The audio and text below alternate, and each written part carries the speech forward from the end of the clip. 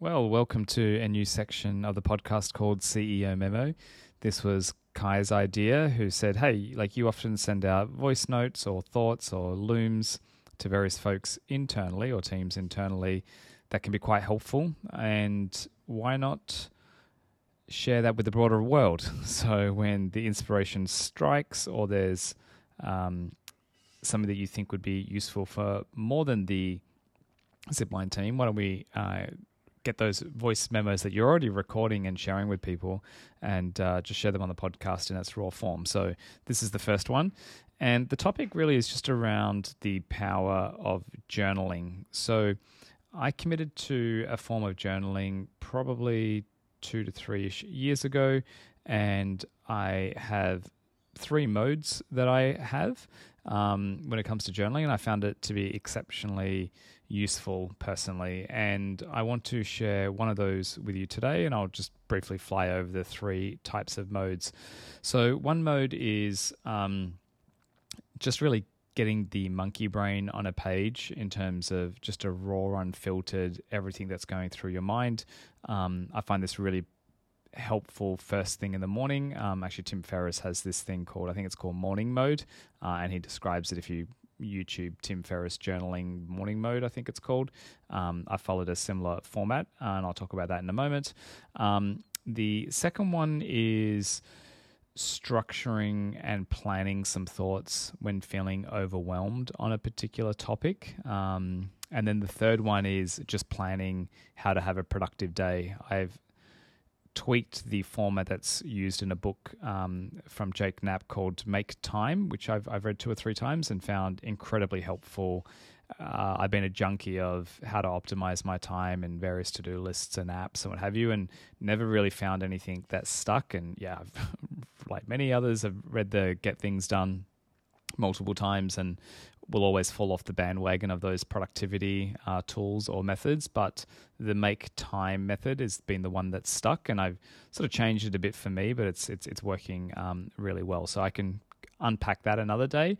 What I want to spend a moment on is sort of the 2 forms of journaling that I use quite regularly and find them incredibly helpful. So the first one is a monkey brain download. I find this really useful, if you wake up in the morning or before you go to bed, if there's just some like latent stress that's just hanging there in the background, that sort of hum of anxiousness around, there's something kind of going on, like particularly if it's like work related, but it could be, life related.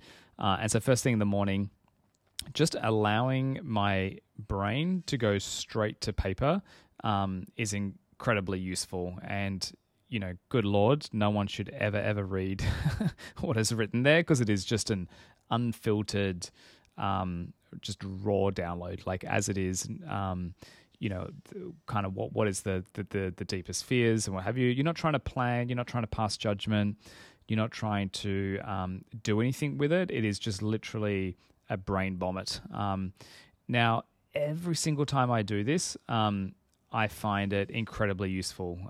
Either does a couple of things. One, it's just close to the best therapy session that you can get for free with just a pen and paper. And I do find, while I do them sometimes digitally, I do have a habit around a particular notepad, and sort of getting my coffee before looking at a device, and then kind of just that raw download. And it's particularly useful to either one, sort of just flush the cortisol, which we've spoken about on an episode, and just kind of there's something just great about getting those concerns and thoughts and whatever it is that's just going on there in the monkey brain, something about putting it on writing, which gives it less power. And then 2, what ends up happening is something spots out by just putting it on paper and seeing it there. You kind of have this like aha moment, not always, but quite often that will come out of that process. But primarily it's just really useful to just quieten the monkey brain and sort of flush the cortisol. And quite often I might use the 4 questions that kill anxiety that we've spoken about on the overwhelm episode.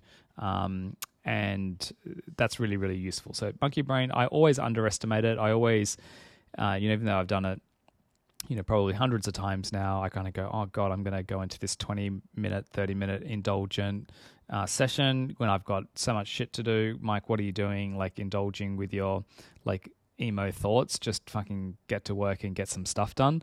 Like I always manage to wrestle that part of my brain that says, no, you always love it afterwards. It's kind of like the way you feel after exercise, if or some new form of exercise. If you're not in a habit and you kind of have to convince your brain that I'm going to love this at the end of it, like, God damn it, just get your ass into gear. And then the second one that is worth spending some time on is when you've got a bit of a gnarly problem or something that you're trying to work through. And I have always found writing to be the best form of crystallizing your thoughts. It's like writing forces good thinking. And here there's a bunch of like prompts that can be quite helpful. So, it's something I did just recently was like, okay, like what are all the biggest things that are going on right now? Like what are all the biggest things that could go wrong if I forward project 12 months from now? And what are the root causes of those things that could go wrong? And just really unpacking that thinking in my journal, just letting my hand go nuts with the pen.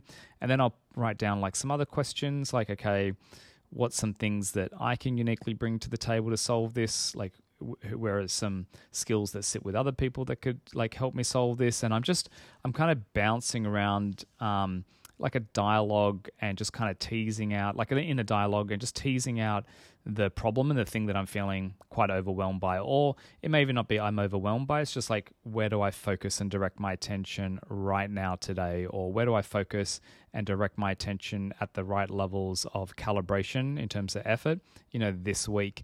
And I find journaling to be single-handedly the most powerful way to do that. So in this voice memo, a bit of an insight into the power of journaling and a bit about how I approach that.